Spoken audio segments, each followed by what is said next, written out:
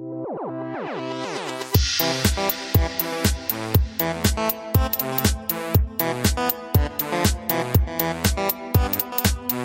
everyone and welcome to another episode of Double Jump Radio. I'm your host Abia and this week I'm joined by Tide. Doing a little bit of a special feature today because although hearing something neatly sounds difficult. Fair enough. Oh man.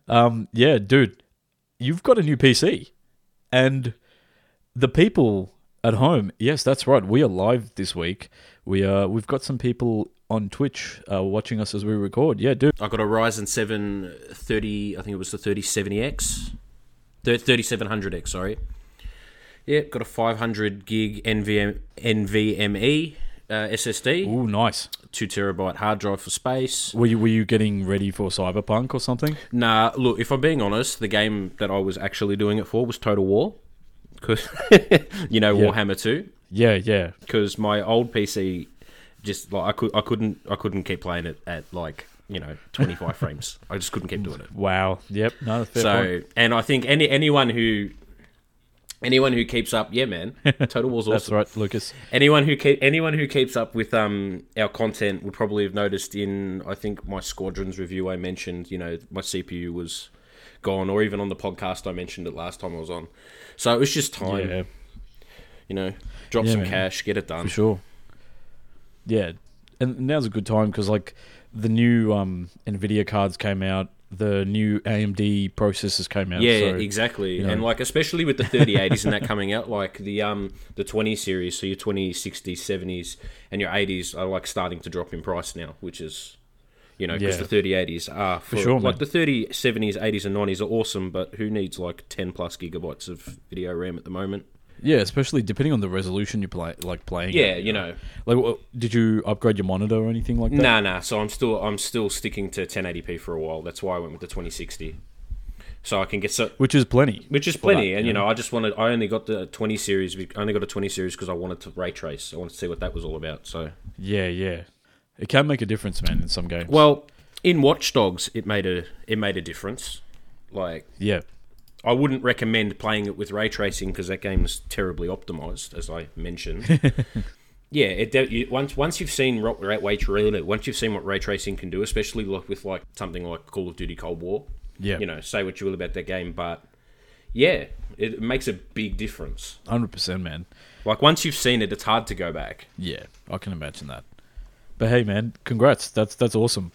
Cheers, bro. It's always a good feeling when you've got new toys to play with. Because no matter how old we get, we're still children at heart. Exactly. And so, did you do the thing where you booted up a game that you couldn't really run well before, and then you just wanted to see how much better it runs, and then you're like, yeah, 100%. Well, like I said, I bought it for Total War. First game I installed and played was Total War, and I was just like, yeah. Oh man, I'll turn everything up. That's awesome, dude. That's awesome.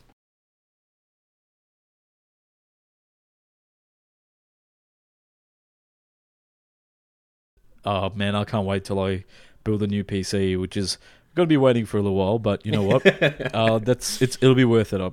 I swear. It's always worth the wait. For sure. But yeah, before we talk about the news that happened in the gaming world this week, let's touch on our main story that we released this past week on Double Jump. Ethan, one of our newest writers, he dropped his review for Hyrule Warriors: Age of Calamity, which, folks at home, if you're not aware, is basically the sequel to Hyrule Warriors, which is the Dynasty Warriors crossover with The Legend of Zelda. It's a really cool idea, and with Age of Calamity, I just love the fact that Omega Force, which is a developer, could capture the kind of the style, the aesthetic of Breath of the Wild so well. Well, that's one thing they've been good at with all their releases. They tend to do a lot of licensed work from Japan. They had a Berserk game come out a while ago, and they're pretty good at capturing the authenticity of their license. Which is funny because you always Dynasty Warriors was kind of like this joke series from most people who went into the games as oh, look at this thing, it's just the same thing again and again, you're just hitting people. But you know what? It's got some polish to it, which is good. Yeah, and I mean, say what you will about the whole Muso, whatever it is, genre as a whole. You know, it has its place. It's like FIFA and that. Yeah. You know, doesn't really change too much, but fair enough, man. You know, it's not AAA development, but it is. It's cool. AA has a place. It's got its fans. And I'm glad that, you know, Ethan like kind of enjoyed his time with it, despite, you know, some of the messy design choices that the developer made. But you know what? Maybe comes with the territory. I think it's also good on Nintendo for being willing to work with people like that. Like Cadence of Hyrule came out a couple of years ago and was like a really cool take on Zelda as well. So that's awesome. Yeah, well, it's always good to see them, like, studios take established IPs and try something a bit different with them. Before we you know, bore everyone to death about you know, Muso, how about we talk about the news that took place this past week? Might be a good shout.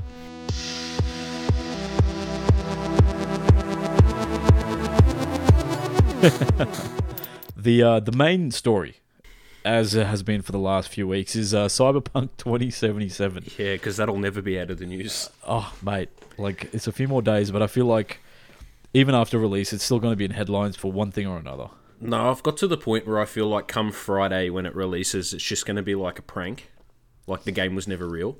Yeah. Like, I feel like that'd be the funniest thing ever. Like Duke Nukem Forever or whatever. Yeah, like it's like games. Duke Nukem Forever. It just cut like, but even worse, like everyone gets their pre-orders in the mail, or they go pick them up and they just open the disc and it's just it's like surreal. Like they cheers for your money, mate.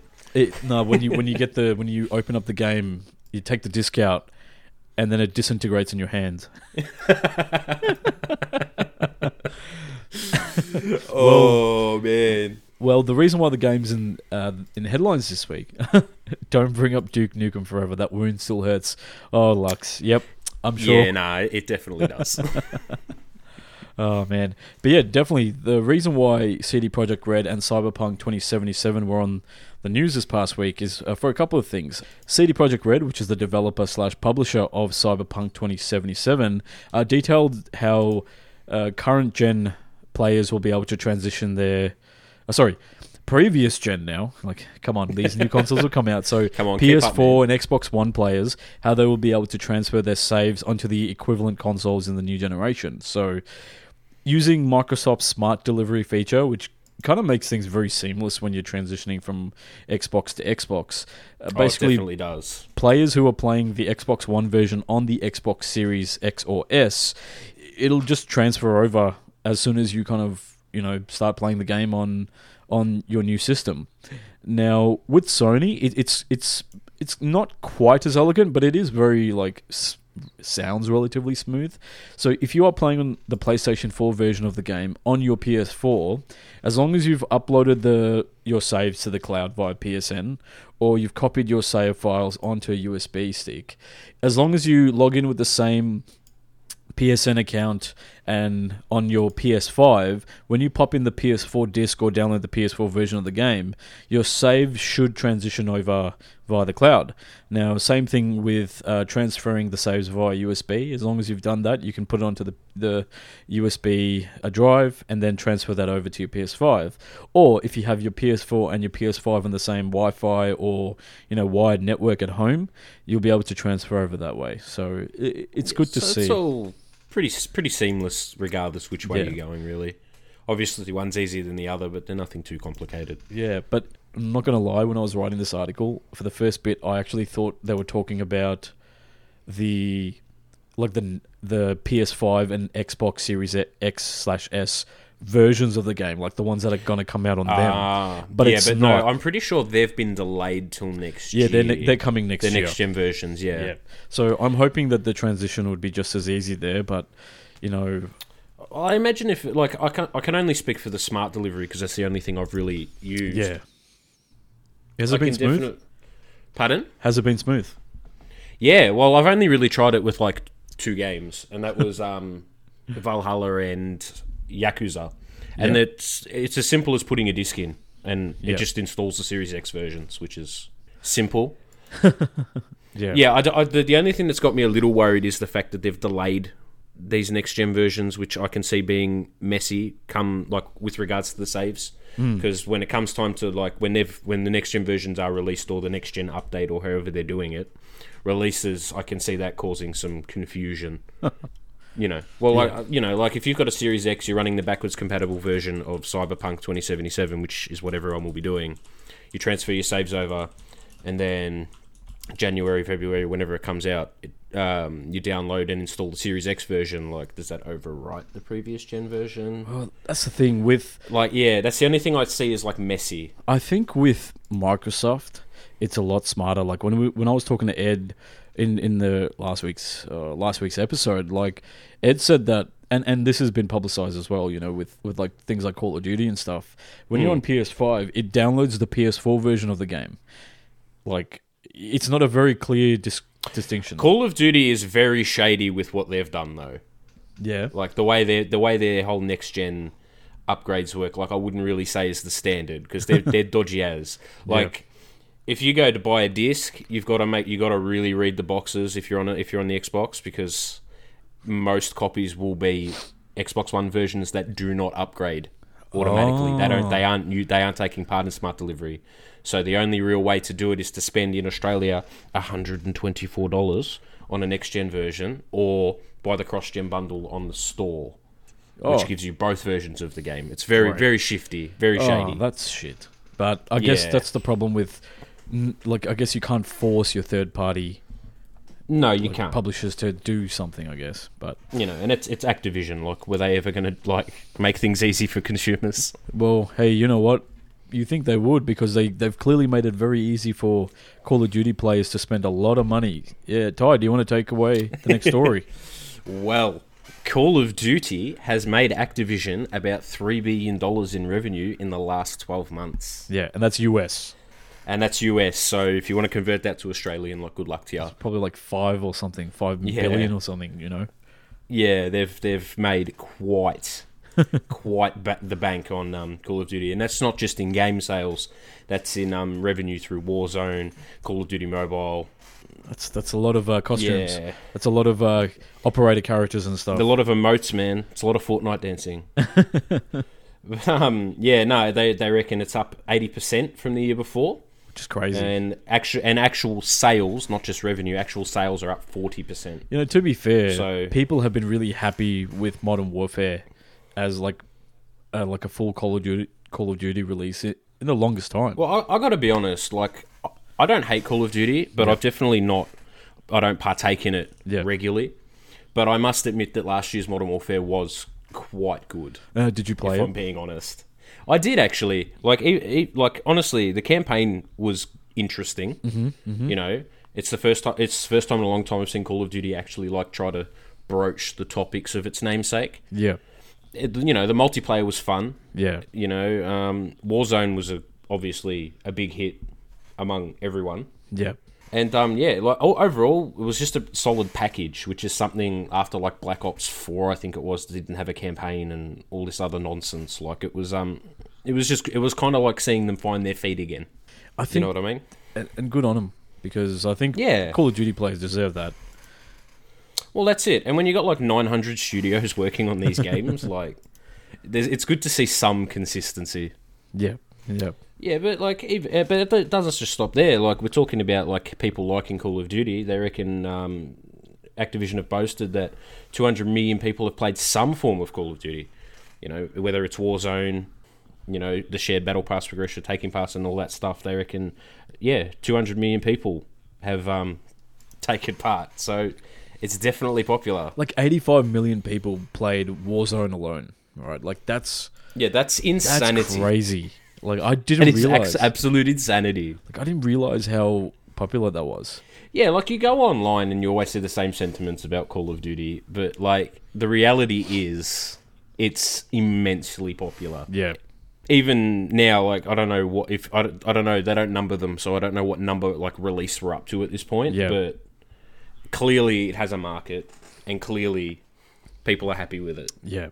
You know what? Kudos to the people who made Call of Duty Modern Warfare, because I think that game being a good game probably meant that people would give Warzone a chance who might not otherwise. I mean, obviously it was free as well, but still. Well, that's it. It attracted people who otherwise wouldn't have bought it, like myself. I wouldn't have bought I wouldn't have bought it had I not heard good things. Yeah.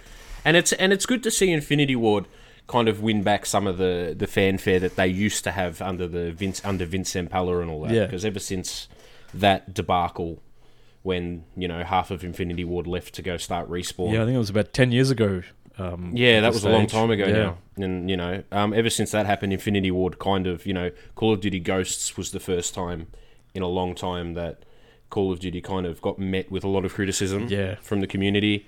Same goes for what was it, Infinite Warfare, the space one. Yeah, people were not happy with that, even though it was it was okay. Yeah, it wasn't a bad game by any stretch, but it wasn't what people wanted. So to see him come back with a reboot of what made them famous to begin with, and have it be as good as it was, I think that's a nice thing. Now, are you going to play Cold War?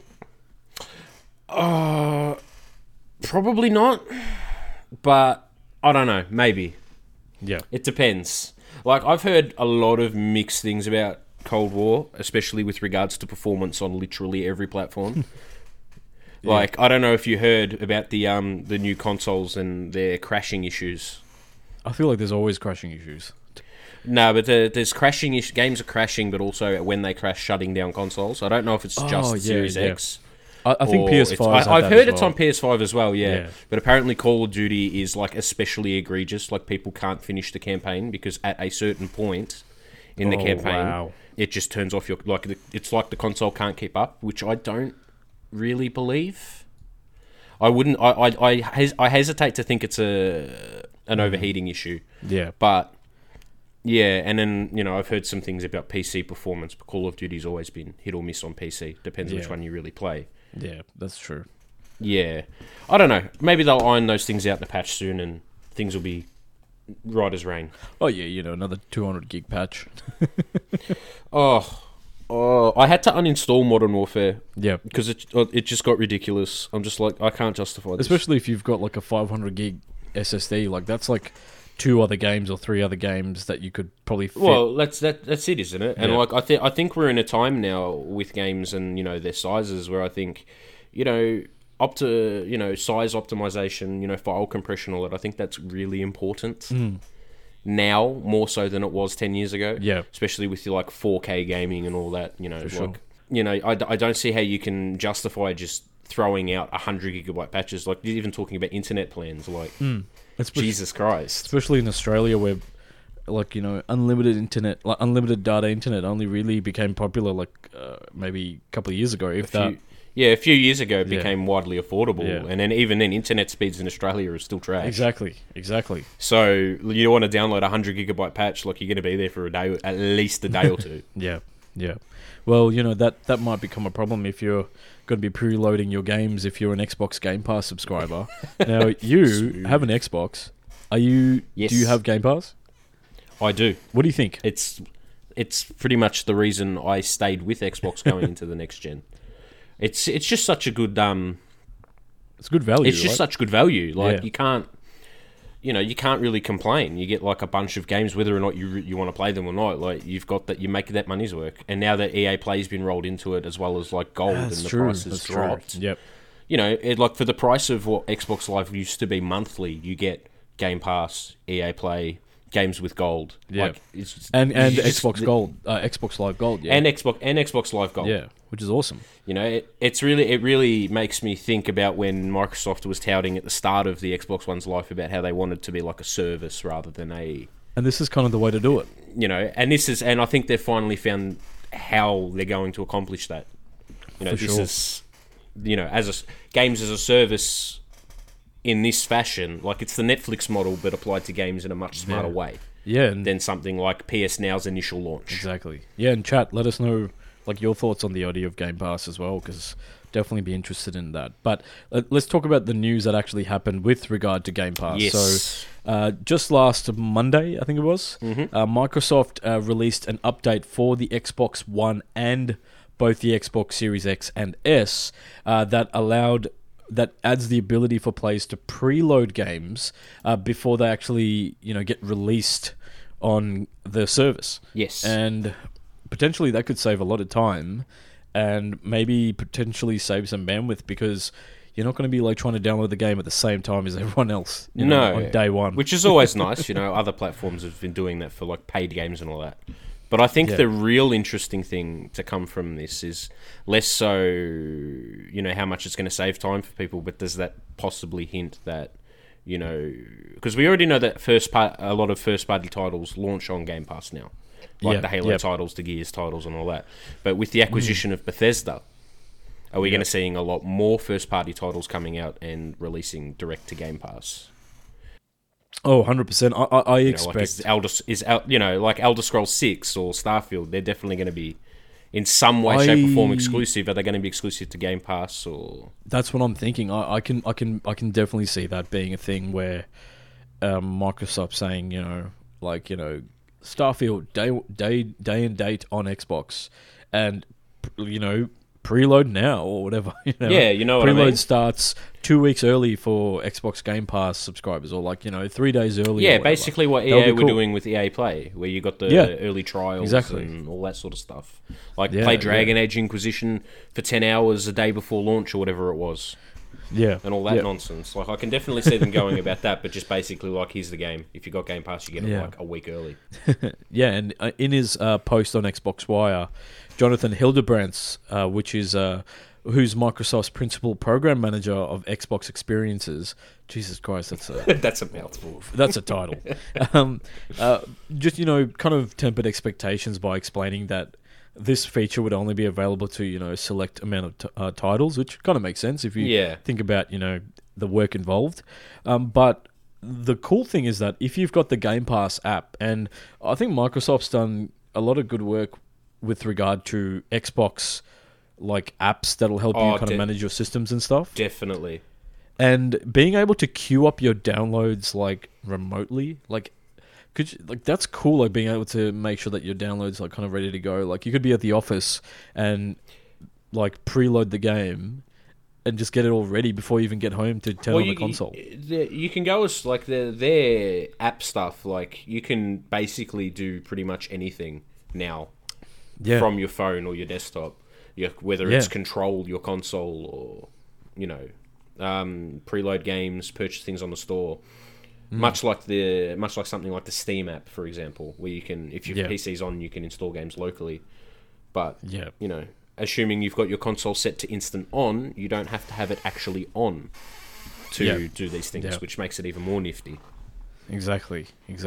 And let's see, the other kind of couple of added features were the tagging of games in the store as being quote-unquote optimized for Series X/S.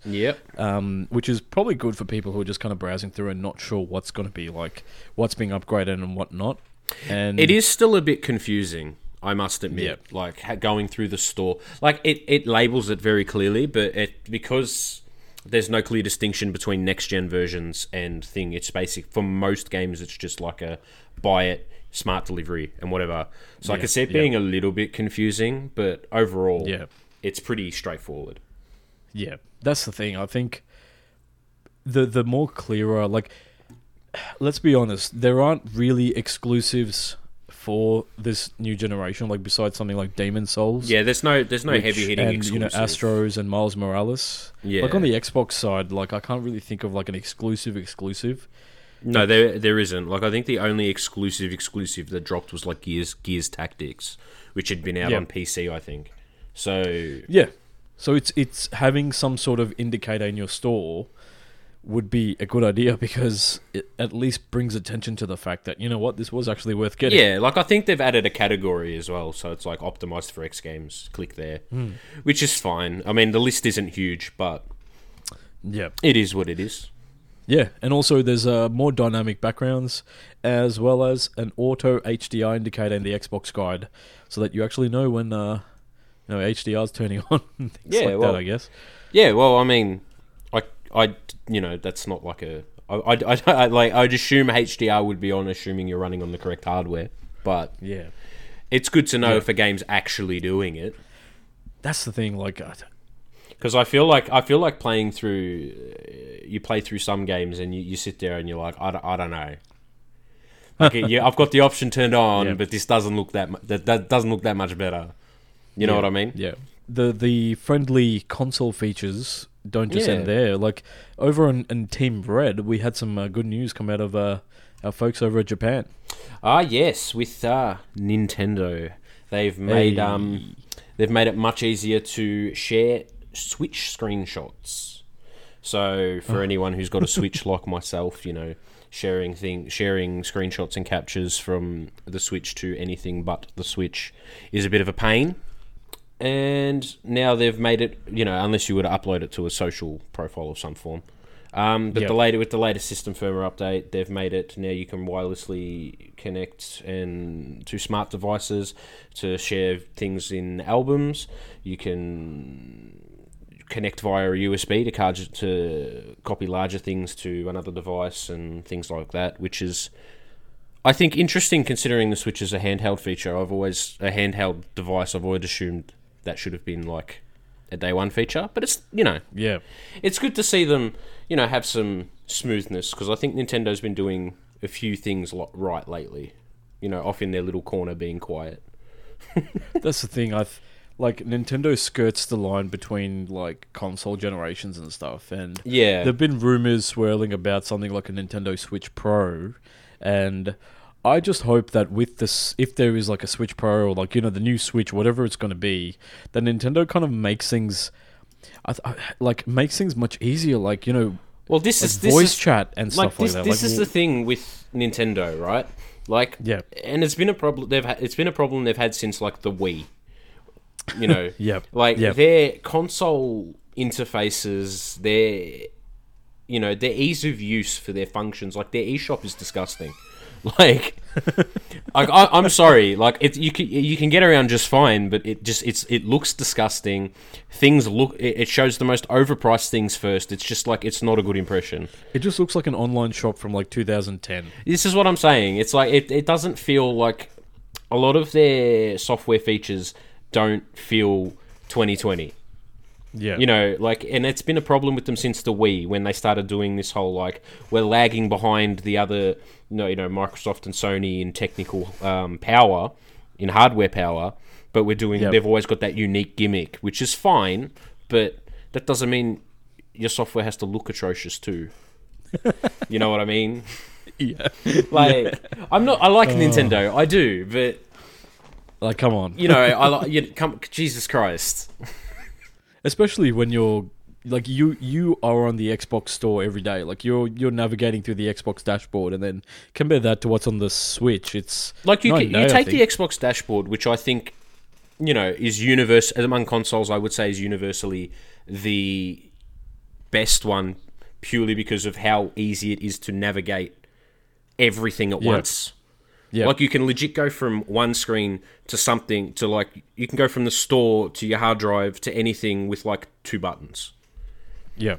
Say what you will about how it looks. I know people aren't a fan of the Windows 8 tiles, but it functions, it's quick, it's snappy, and you can do a lot in very minimal presses. But then you go over to something like the Switch, and it's just guys, you know what I mean? Yeah. Catch up a bit. See that. And Nintendo can do it too. They were front runners for the gaming thing for the gaming scene for how long? A couple of decades. A couple of decades. So they definitely do it. I just don't. But they always kind of shoot themselves in the foot sometimes. The Nintendo 64 had some advanced graphical capabilities, but then they've limited the RAM. So then all the textures in games were so low resolution that everything just looked blurry, or there was this fog that persisted throughout everything. And then with the GameCube, they technically had a stronger piece of hardware than the PS2. They did. Well, it was stronger than the PS2. Then on paper anyway. Well, yeah, but it could do better graphics, but because of the limitation of the GD, not the GD-ROM, whatever those mini DVD ROMs that they had. Yeah, the mini discs, and that's what stuff. So there was not enough storage. So then, you'd hamstring your console. And then with the Wii, you had this awesome thing, but it wasn't HD. No, and it wasn't HD. Yeah, it had a strange selection of games. Online was a nightmare. Online was a pain in the ass, and the nunchucks and stuff were not wireless. You had to plug them into your your Wiimote. There was a lot of things, and even the Wii U, which was a cool idea, but I don't know anyone who wants to play a game with a tablet instead of a controller. Yeah. So there's your first problem. But like even that, it had like it was exactly the same as the Wii for all intents and purposes with regards to like, you know, UI, you know, bandwidth management, like everything. It was all the same. And it's even naming wise, man. Oh. And then the Switch. I can't get over the fact that Nintendo thought, oh, we're going to launch a console in 2016, and it's going to have all these other novel features, new stuff. We're going to try all this stuff. Oh, by the way, you can't chat. You got to chat via some connected... Which you now have to pay for, by the way. Switch Online account on app on a mobile device. You know, like it was free before, but you got to pay for it now. And which didn't come out for a couple of years.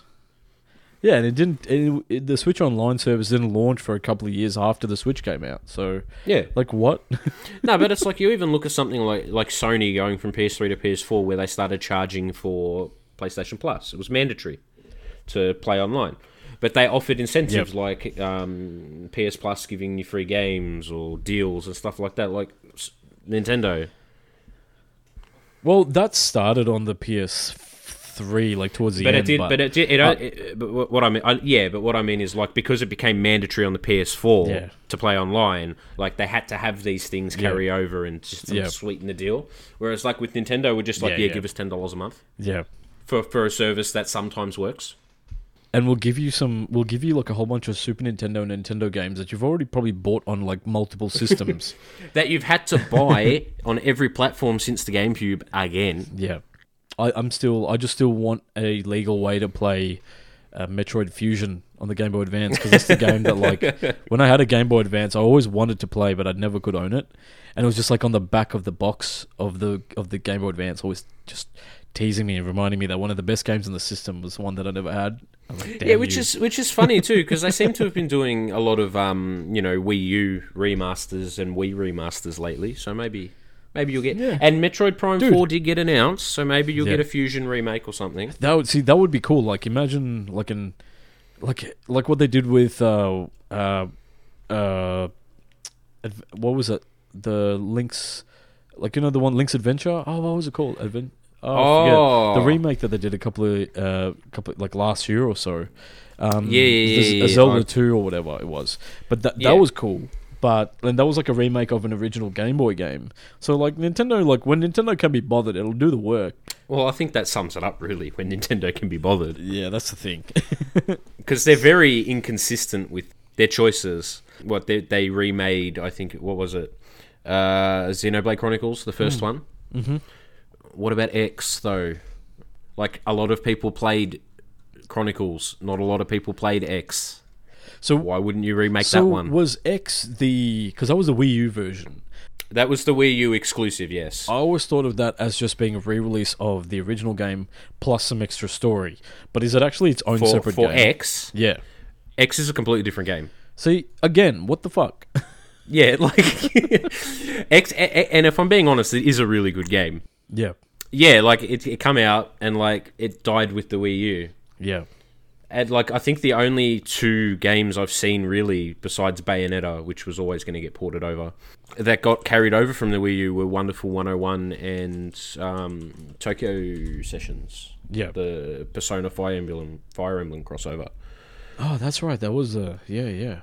Yeah, and it's like, but they've got this like immense like library of games that nobody played. Mm. You know, and like the Switch doesn't have a whole lot going in new releases. Oh my god! Sorry, I just saw this thing on Kotaku about buy anime, buy the gift of anime, and it reminded me that what's happening? Let's see, Akira in 4K. The re-release. Oh, I've got to get tickets. That at IMAX, dude. That's at IMAX, and apparently they're doing the larger aspect ratio on it. Totally off topic. I'm so sorry, but we were talking about Xenoblade Chronicles, which is like an anime. It relates. It's Japanese. Yeah, and like I remember like the trailers and stuff for it looking really beautiful, especially because like the scale of the game running on a Wii and then the Wii U. I was really taken aback by it. Well, you got the ambition of Xenoblade X as well, like. This was a game where you could get a mech and just fly across a giant map. Yeah. Which was, like, you know, it ran pretty poorly, but... or at least inconsistently. It had its moments, but yeah. Again, like, why wouldn't you just re-release it without all the nonsense? Exactly. You know what? That's the thing. Like, I feel like this next year of Nintendo, like the Switch, I guess because we didn't really have like an E3, like a full-on E3, that we didn't really get to see Nintendo show off, like announce a whole slew of games. To be fair, Nintendo haven't really been a presence at E3 for a while. But now. you had the Treehouse streams, you had the directs. Yeah, but they just kind of do their directs, and yeah, I think they've resided to being a niche thing now. Like, not niches in, like, small, because they're definitely not small, but, like, they've got a certain appeal. And I think they're quite happy to enclose themselves in that. Yeah. If that makes sense. Yeah. Like, we'll do what we keep doing, but there's no real need to sort of, like, branch out and expand. Yeah. Well, I'll tell you what. Speaking of anime video games and expanding and making a lot of money around the world... How about we talk about Genshin Impact? Ah, yes. Everyone's favorite Breath of the Wild / anime / gacha game, mysterious Chinese YouTube game that just kind of came out of nowhere. I don't know. Like, I feel like that came out, like, trailers appeared out of nowhere. Oh, it definitely didn't come out of nowhere. I mean, it did, but the trailers, the popularity went did everywhere. They were everywhere. The trailers were everywhere all over YouTube. Yeah, but I mean, like, it's to me, the strange thing is seeing a gacha game get this popular. Like, have you ever played a gacha game? No. So, man. Do you know what they are? Well, they're kind of like the closest thing to gambling you can get in Japan, right? As a video game. They are literally gambling. They are literally gambling. I remember you writing about it a while ago. Pardon? I remember you writing about... Yeah, it was my first piece for Double Jump, actually. Yeah, I wrote about Fate Grand Symphony, Granddaughter. Yeah, Fate Granddaughter. Yeah, that's right. And how it made $1 billion back in... Jesus, how long ago was that now? Ooh, that's a couple of years now, yeah. Yeah. Yeah, it made $1 billion, and, you know, here comes Genshin Impact. Yeah, so basically, the news is that the developer, MiHoYo, has reportedly earned about $393 million US since the game launched at the end of September 28th, 29th. Mm-hmm. And this is according to a report from Sensor Tower, which is like a mobile app reporting agency, like a market research agency, right? And has crunched the numbers. And obviously this isn't official.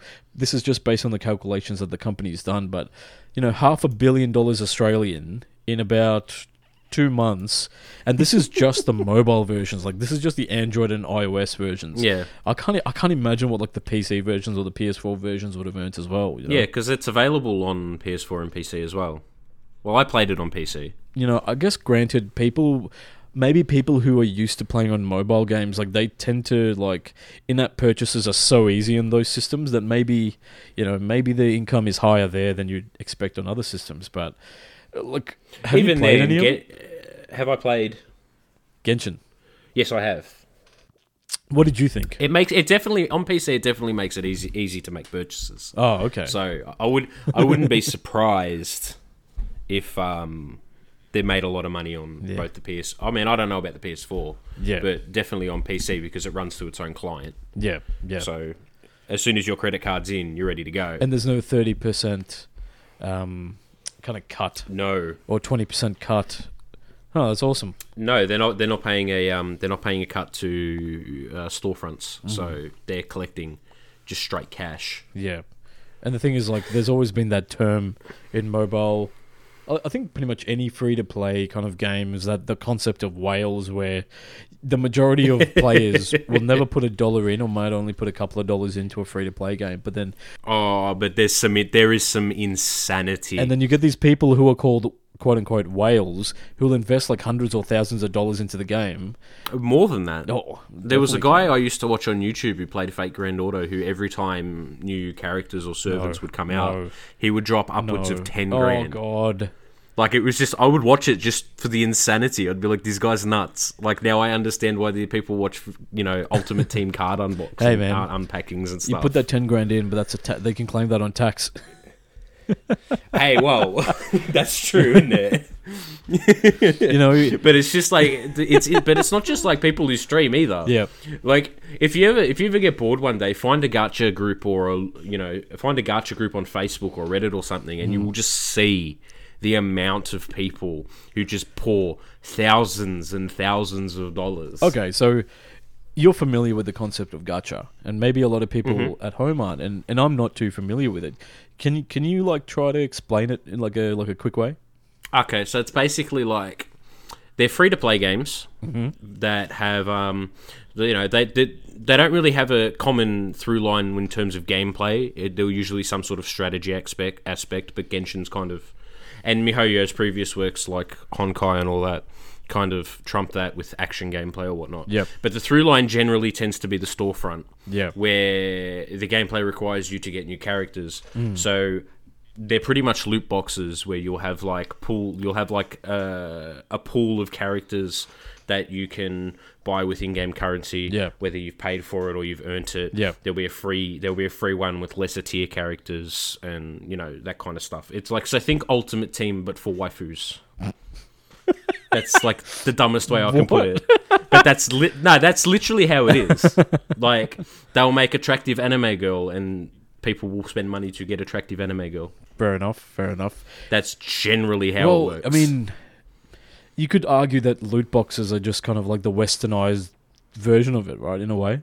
Yeah, well, I mean, they're the same thing for all intents and purposes. They just they skirt around it. Well, it's like Pokemon cards, like trading cards, things like that. Like it's been around for years. Yeah, that's how they it falls under all that category. Like you play something like Fate Grand Order where the characters are literally cards. Yeah. So you can make when you get the characters, they are cards, and that is based on they're presented as the Fate anime series, right? Loosely, the manga. No, not loosely. But the Type Moon works as a whole. Oh, okay. Kind of like it's a big universe. Yeah. So they got a lot to pull from there. But then you have and that's another thing with gacha games. They tend to be licensed. Yeah. Like you'll get like something like there's a One Piece one, there's a Bleach one. Yeah. Well, it's sort of like how like there's like a whole bunch of like mobile games that are pretty much the same thing, but like one's licensed by one's like Mortal Kombat, one's WWE. Well, it's like that Game of Thrones game, that Game of Thrones browser game that got flogged everywhere like a while ago. I can't remember what it was called. You know what I mean? Like it was like at start of every YouTube video had it. Oh my god! It was basically just those mafia games. Yeah. Even now, like those mafia games, god. Like level 1, level 30. This is how mafia works, or something. Oh my god! I'm just relieved that I'm not the only person getting those ads. Oh, you're definitely not. Raid Shadow Legends. That's like that could be classed as a gacha game. Like I got the new one for AFK Arena. I think it's from the same people. Elijah, look what I bought. Is that another RPG?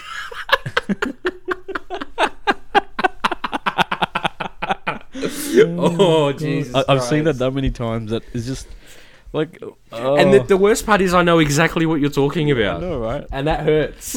Oh, man. See, that's why I thought Genshin Impact was one of those kind of... I think people call them like meme games and stuff, where it's like, it's not really a game, it's just a thing that just exists on YouTube and stuff. Well, yeah, except this is where Genshin's kind of like trumped its genre, I guess, if you want to call gacha games a genre, because it's as far as gameplay goes, it's like the closest you'll get to a AAA gacha game, and it seems like people like it. Like people actually like playing it. Oh no, it's genuinely a good game. Yeah, like having spent like not a lot of time, but some time with it. Yeah, it's it's legitimately, it's Breath of the Wild with anime characters. Yeah, like it's legitimately fun. Well, that's the thing. Like I remember games. Like when I was a kid, like you're about the same age as me, so you might remember like games like Gunbound and Raikyon and stuff. These were like kind of these Korean free-to-play games that probably had the same ideas, just like in the early like 2000s and stuff. But now it seems like that's kind of becoming a more refined... Yeah. Yeah. And I think the mobile space really made that happen. Like... Japan's had like awesome phones for like years and years, but I think like Well, gaming on phones in Japan, as like along with handheld devices, is like normal. Is it the primary way? I'm pretty sure. Like, Yeah. it's been like that for like 2 decades now, and Well, it's either that or buy a PlayStation. pretty much. And is generally how it works in Japan. And that's the thing, like with Genshin Impact, like there's so many, like there's millions of players in Japan already hooked on their phones, already like used to these gacha games and stuff, and used to. Gacha games are huge, man. Yeah. Like, they make bank just in Japan. 100%. And the thing You is, know, like so- we just call it different. We just call it Ultimate Team over here. You know what I mean? Well, that's literally what it is. Yeah. For all intents and purposes, you know. Yeah. Like if you're playing, I don't know, like the One Piece gacha game. Yeah. Like, oh my god, instead of getting a Lionel Messi, am I getting, Luffy? Yeah. Like, And it's like, I want to see that crossover. I want to see that FIFA Ultimate Team with like all the licensed gacha games and stuff. just one big crossover. My of just Messi is fire. loot boxes. My Messi's got a fire attribute. I want the one that's got ice. Mine deals double damage to dark associated characters or something. Oh man. Oh, that's so funny. You know what? More power to them. If they're selling, you make a good game. People want to invest in it. You know, whatever makes you happy. Well, that's it. Like, the way I look at it is, it's no different to playing a free-to-play game generally. Yeah. Like, you play something like, PlanetSide 2. Yeah. Or, any free-to-play game that allows you to buy, whether it be cosmetics or, equipment. Yeah. It's the same thing. Yeah. Like, and a lot of these gacha games, you don't have to spend money. Yeah. Makes it easier if you do. Yeah. But, you don't have to. And I know that this is like completely like off topic, but like when we're talking about games that people spend insane amounts of money on, I was listening to another podcast and they pointed this out that Star Citizen, right? That Kickstarter for Star Citizen kicked off in 2012, right? So that game came out when the PS3 and Xbox 360 were the current gen consoles. So now we've got we've skipped the entire Xbox One and PS4 generation. Well, you need to remember. I'm pretty sure the promised release date for that Kickstarter was like 2016. Yeah, as well. It was like so really we're early on. well beyond that now. And the thing is, like, we've gone an entire console generation. We've ended one console generation, then we saw the end of another console generation, and the game still isn't out. And it won't be. It won't be, because like not to turn this into a Star Citizen podcast, but the development of that game is a mess. It's too many. I think there's a thing where feature creep. Yeah, and no matter what project you work on and stuff, at some point you've just got to ship something. You just got to. There's a minimum amount of quality and features. Minimal viable products. Exactly right. You need that MVP to just get it out. Yeah. But I don't know. But that's the problem that Star Citizen now has with all their stretch goals and all their promises. They're never going to be able to. Like it's earned hundreds of millions of dollars in terms of like quote unquote. I mean, you go on their website now and they're selling ship packages for like $40,000 US. People are buying, man. Like it's ridiculous. And I think it's that gacha thing of the excitement. The thing you're paying for is not actually what you're going to get. What you're actually paying for is that anticipation. I bet that's what it is. Because as soon as you find out, it's not the same. Well, when it comes to gacha games, it definitely has that slot machine appeal, because you never know what you're going to get out of the pack. This is... I don't know if this is like that same thing, or is just... I don't know. I just don't know. No, I don't. Honestly, at this point, Star Citizen, I think, is just... I think, not to knock the people who are excited or have spent money on that game, but I think there comes a point where you need to sit back and go... Like, when that game first got announced, I was going to back it on Kickstarter. Yeah. And in hindsight, I'm so glad I didn't. Yeah. Because there was there've even been dramas with getting people want refunds. Yeah. And under Kickstarter's policy, you don't get refunds. I went to give money to it, but I think my money never went through because of Hurricane Sandy that happened, and then it affected their offices and stuff. And I'm pretty sure that was in 2012. Yeah, that happened around the launch of Double Jump. That's how long. Double Jump's been operating for 8 years now. Star Citizen's development. So for as long as Star Citizen's been relevant, we've been around. Well, think about it this way. It got announced around the same time as Cyberpunk. Yeah. Oh, God. And Cyberpunk is allegedly coming out in like 4 days. Yeah. You know what I mean? They've been in development. And even then, I'd argue that Cyberpunk has been in less development time because they have not been making the game for 8 years. Yeah. But like it will be, to bring up Duke Nukem again, it'll definitely be the new DNF, did not finish. Yeah.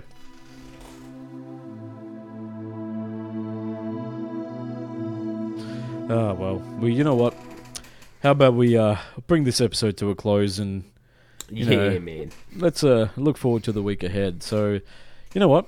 I think it's been a fun episode, and people at home, if you guys wanted to weigh in on your thoughts about the discussions we've had, definitely shoot us an email at podcast@doublejump.co. Always look forward to hearing from you guys. And yeah, dude. Yeah, man. Have you been watching Mandalorian? I haven't started it yet because I want to binge it. So I'm probably going to start it this weekend because I think there'll only be 1 or 2 episodes left. Yeah. Like I think we binged like the first 4, and then we watched 5, and then I think 6 is out now. So there's 2 left. So I'm definitely going to start this weekend. Yeah, and we definitely got plans to do maybe like a 2-part Mandalorian spoiler cast. To definitely like maybe over the Christmas break to kind of tide us over until we start again next year. So definitely keep an eye out for that on our socials. That'll be hype. Yeah, and if you want to find out when we're going to be releasing those episodes and when our articles go up, you can follow us on Facebook, Instagram, Twitter, even LinkedIn in some weird way. Follow us on LinkedIn, guys. It's really exciting. Go over to doublejump.co. Go over to doublejump.co/links. It'll take you to all of our various pages around the internet. And yeah, if you guys like what you hear, definitely consider becoming a follower or subscriber to the podcast on whatever service you use. And, head over to doublejump.co, read our articles, give it a like, share it around, leave comments. We love it when you guys interact with our work and the discussions that we've got in our community, because we've got an awesome community and we're really proud of that. Yeah, man. I think we've got a really, engaged community. The people who are you go through the Discord and that, there's a lot of banter, there's a lot of chats, there's a lot of exciting 100%. Game stuff. Thank you to everyone who's given us support throughout this very, kind of tough year. And, if you're in Victoria, welcome to freedom. Yeah, it's good, isn't it? It's real good, isn't it? I'm glad that you're actually having some busy periods and stuff. Cause, yeah, that's it. The economy needs it. Yeah, keep us employed, man. Exactly. Support your local restaurant. Get out there. That's it. Go out, spend a bit of money. Spend $10 on dinner. And maybe pick up the food and don't go through Uber and stuff. Cause no. If I can say one thing, Uber is evil. Uber, Menulog, all that stuff. Don't go through. They take, support the restaurants if you can. But yeah, Ty, hope you have a good one. You too, man. Thank you so much again for joining me. Pleasure. Thank you to everyone who was watching us live or popped in here and there. Definitely always appreciate seeing you guys pop in and out. Until next time, look out for one another. See ya. Peace.